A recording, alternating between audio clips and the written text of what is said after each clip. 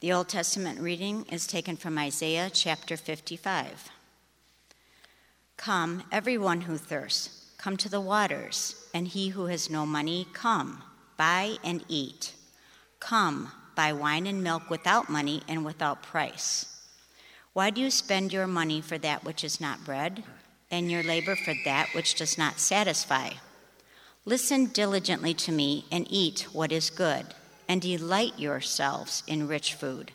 Incline your ear and come to me. Hear, that your soul may live, and I will make you an everlasting covenant, my steadfast, sure love for David. Behold, I made him a witness to the peoples, a leader and commander for the peoples. Behold, you shall call a nation that you do not know, and a nation that did not know you shall run to you, because of the Lord your God, and of the Holy One of Israel, for he has glorified you. This is the word of the Lord. The epistle reading is taken from Romans chapter 8. What then shall we say to these things? If God is for us, who can be against us? He who did not spare his own son, but gave him up for us all, how will he not also with him graciously give us all things? Who shall bring any charge against God's elect? It is God who justifies. Who is to condemn? Christ Jesus is the one who died, more than that, who was raised, who is at the right hand of God, who indeed is interceding for us. Who shall separate us from the love of Christ? Shall tribulation or distress or persecution or famine or nakedness or danger or sword? As it is written, for your sake we are being killed all the day long. We are regarded as sheep to be slaughtered. No, in all these things we are more than conquerors through him who loved us. For I am sure that neither death nor life, nor angels nor rulers, nor things present nor things to come, nor powers, nor height, nor depth, nor anything else in all creation will be able to separate us from the love of God in Christ Jesus our Lord. This is the word of the Lord. Thanks be to God. I invite you to rise to hear the Holy Gospel and also to sing the Alleluia verse. Now when Jesus heard about the death of John the Baptist, he withdrew from there in a boat to a desolate place by himself. But when the crowds heard it, They followed him on foot from the towns. When he went ashore, he saw a great crowd, and he had compassion on them, and he healed their sick. Now, when it was evening, the disciples came to Jesus and said, This is a desolate place, and the day is now over. Send the crowds away to go into the villages and buy food for themselves. But Jesus said, They need not go away. You give them something to eat. And they said to him, We have only 5 loaves here and 2 fish. And Jesus said, Bring them here to me. And then he ordered the crowds to sit down on the grass, and taking the 5 loaves and the 2 fish, Jesus looked up to heaven and he said a blessing. And then he broke the loaves and he gave them to his disciples. And the disciples gave them to the crowds, and they all ate and were satisfied. And they took up 12 basketfuls of the broken pieces left over. And those who ate were about 5,000 men, besides women and children. This is the gospel of the Lord. Well, grace to you and peace from God our Father and our Lord and Savior Jesus Christ. Amen. Listen to St. Paul's magnificent words once again, Romans chapter 8, verses 31 through 39. What then shall we say to these things? If God is for us, who can be against us? He who did not spare his own son, but gave him up for us all, how will he not also with him graciously give us all things? Who shall bring any charge against God's elect? It's God who justifies. Who is to condemn? Christ Jesus is the one who died, more than that, who was raised, who is at the right hand of God, who is indeed interceding for us.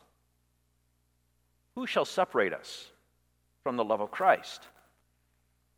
Shall tribulation or distress or persecution or famine or nakedness or danger or sword? As it is written, For your sake we're being killed all the day long. We are regarded as sheep to be slaughtered.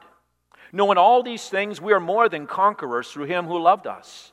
For I'm sure that neither death, nor life, nor angels, nor rulers, nor things present, nor things to come, nor powers, nor height, nor depth, nor anything else in all of creation will be able to separate us from the love of God that is in Christ Jesus our Lord.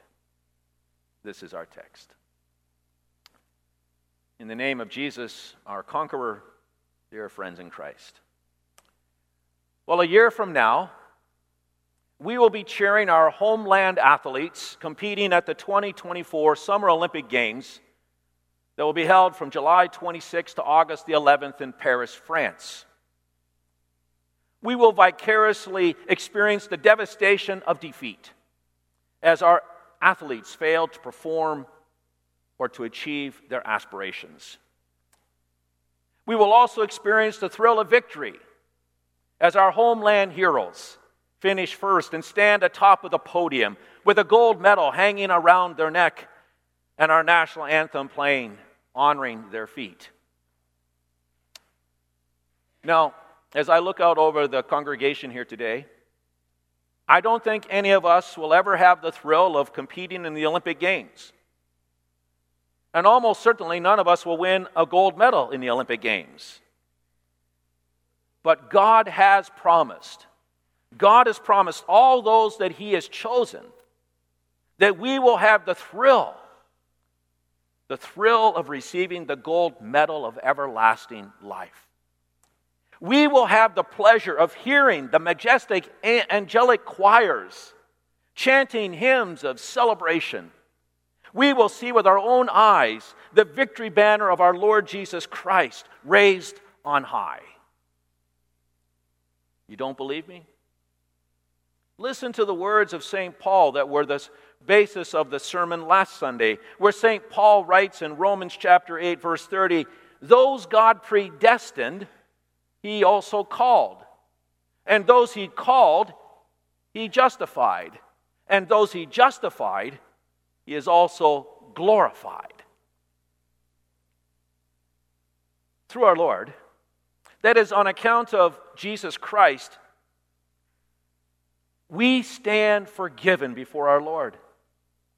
Because Jesus Christ lived a life for us, because Jesus experienced the damning death for us, because He rose from the dead for us, because He ascended into glory for us, we know that in Him we have won. In today's text, you just heard me read these wonderful words. We are more than conquerors through Him who loved us. Our victory is so complete, it is so overwhelming, it is so final, it is so certain that there's no doubt as to its outcome. But what has Christ conquered for us that makes us victors? Well, Jesus Christ has overcome the curse of sin, our sin, by paying the debt of our sin in full with His blood that He shed on the cross of Calvary. He has disarmed the powers and the authorities, making a public spectacle of them, triumphing over them by the cross. He has bound the devil with the chains of the gospel message, and He has removed the sting of death from us with His own resurrection from the dead. Yes, we are more than conquerors over all of these, our enemies, through Jesus Christ our Lord. Now, no doubt you have heard the name of the Jamaican Usain Bolt. Bolt is the world's fastest runner. He still holds the best time for the 100-meter race, 9.58 seconds, which he did in 2009 at the World Championship. And during his competitive years, Bolt won 19 gold medals in the Olympics and in the IAAF World Championships, the most in the sport's history. And yet, whenever Bolt got set in the starting block, there was always the possibility that he could lose the race. I mean, he might be disqualified because of a false start. He might pull up with a hamstring or a cramp. He might be bested by one of the competing world-class sprinters. In fact, Bolt retired after the 2017 World Championships when he finished third in his last solo 100-meter race. Yes, as good as Bolt was, his victory was not a sure thing. But for those of us who are predestined by God, those of us who are called by God, those of us who have been justified by God, those of us who have been glorified by God, our victory is complete. Nothing in all of creation, St. Paul says, can ever separate us from the love of God that is in Christ Jesus. Nothing in all of creation, nothing can make Jesus Christ stop loving us.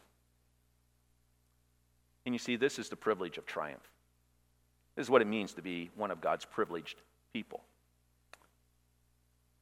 And you say, Pastor Schaeffer, if I am triumphant, if I'm more than a conqueror over all these things, then why do I so often feel dejected and deflated and defeated? Why do I lack that peace of God, the peace of God that my sins are forgiven? Why don't I sense that? Why is the joy of knowing that I have everlasting life, why doesn't that fill my heart perpetually?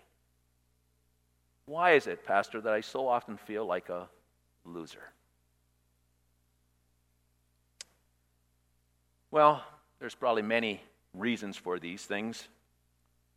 But maybe it's because we can relate better to gold medals, like that which are received at the Olympic Games, than abstract, invisible realities. You see, we are all too familiar with the fact that we fail our God each and every day because we don't live those perfect lives that He exhorts us to live. We're all too familiar with the sin that we commit each and every day. And that fact overwhelms us so that we forget that we're more than a conqueror over sin. We look around us and we see the prevalence of evil, both from within our own heart that comes out in the way that it's manifest in the way that we behave towards other people, but we also see the evil all around us in our society. The news headlines are filled with it day by day. And that prevalence of evil in the world seems to shroud the notion that we are more than conquerors over all things evil. And then we think of, or we have the persistence of aches and pains that we wake up with each and every day. And we're reminded that we are merely mortal people. And that overwhelms the whole sense of being a more than a conqueror over the aches and pains. And then, of course, there's always the presence of death. We know that sooner or later, our names are going to be engraved on a tombstone. It's just a matter of time. And we hear St. Paul say, you're a more than conqueror even over death. And we think, yeah, right. We're all going to die. So what does this mean? Michelle Smith was an Irish swimmer who won 3 gold medals and 1 bronze medal in the 1996 Summer Olympic Games.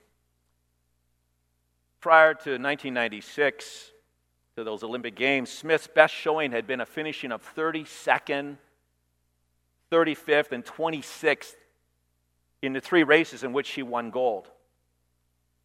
Michelle Smith had not even gotten out of the Olympic pool when some of her opponents and some of the sports analysts accused her and tried and convicted her of cheating, of enhancing her performance with the use of banned drugs, substances.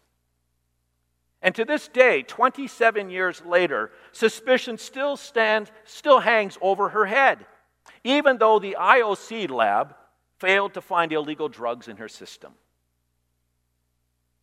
These accusations, whether they're founded or not, have tainted her accomplishments and to some degree doused the delight of her conquests.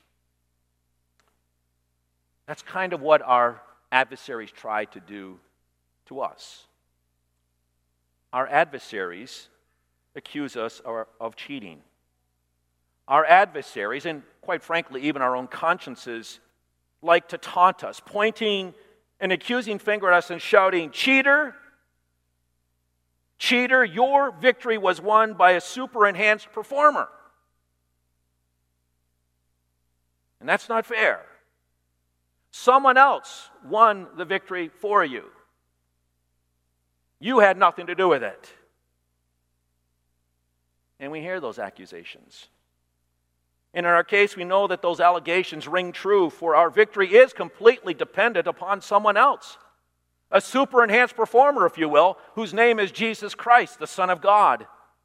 And that reality, as wonderful as it is, that we know that we're victorious in Christ, the fact that we do not in some way contribute to that victory may sour the sweet taste of our victory. But friends, despite the prevalence of sin in our lives and the evil in our lives and the aches and pains in our lives and the trials and tribulations of our life and the fact that death is in our life and the fact that we're constantly accused, please hear this. For all of the blame and the shame, in Christ alone, we stand justified. For all of our enemies' efforts, they can't take the gold medal from us. In and through Jesus Christ, we possess the privilege of triumph. You see, there's a tribunal higher than any other tribunal that overrules all of our opponents' accusations. St. Paul asks, who will bring a charge against those whom God has chosen? It's God who justifies. It's God who declares us forgiven and victorious. Who is it that condemns? Well, the one that condemns is Jesus Christ. And who's Jesus Christ? Well, he's the one who died for us. And more than that, who was raised to life for us. And he is the one that's at the right hand of God and who's even interceding for us right now.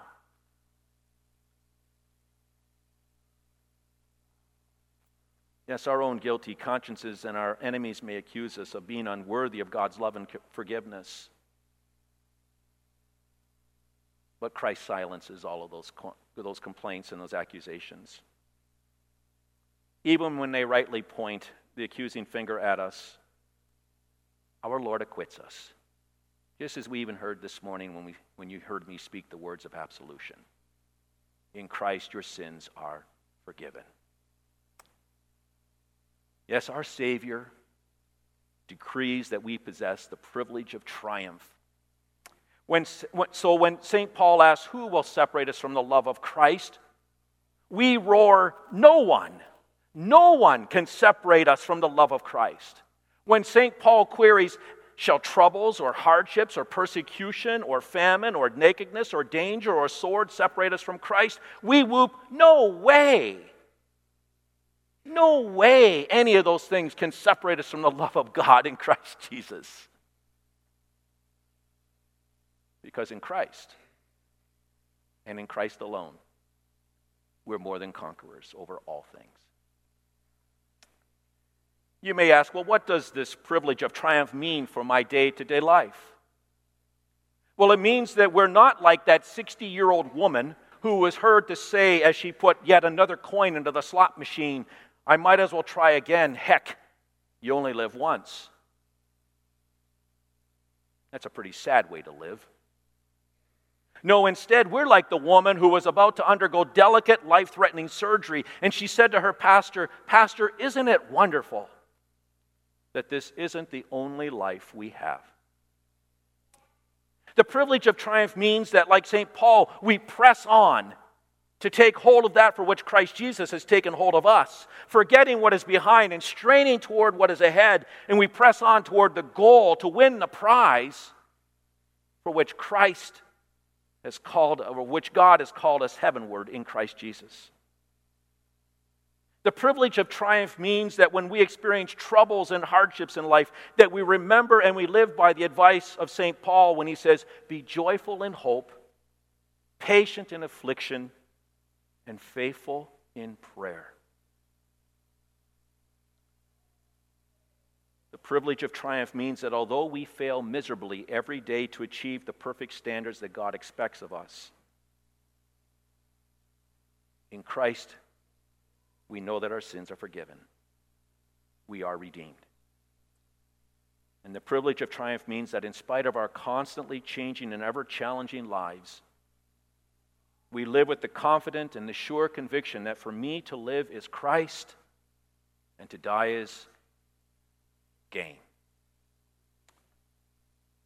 Yes, the privilege of triumph means that even though death is no child's play, and it isn't, we know that in Christ we're more than conquerors through him who loved us.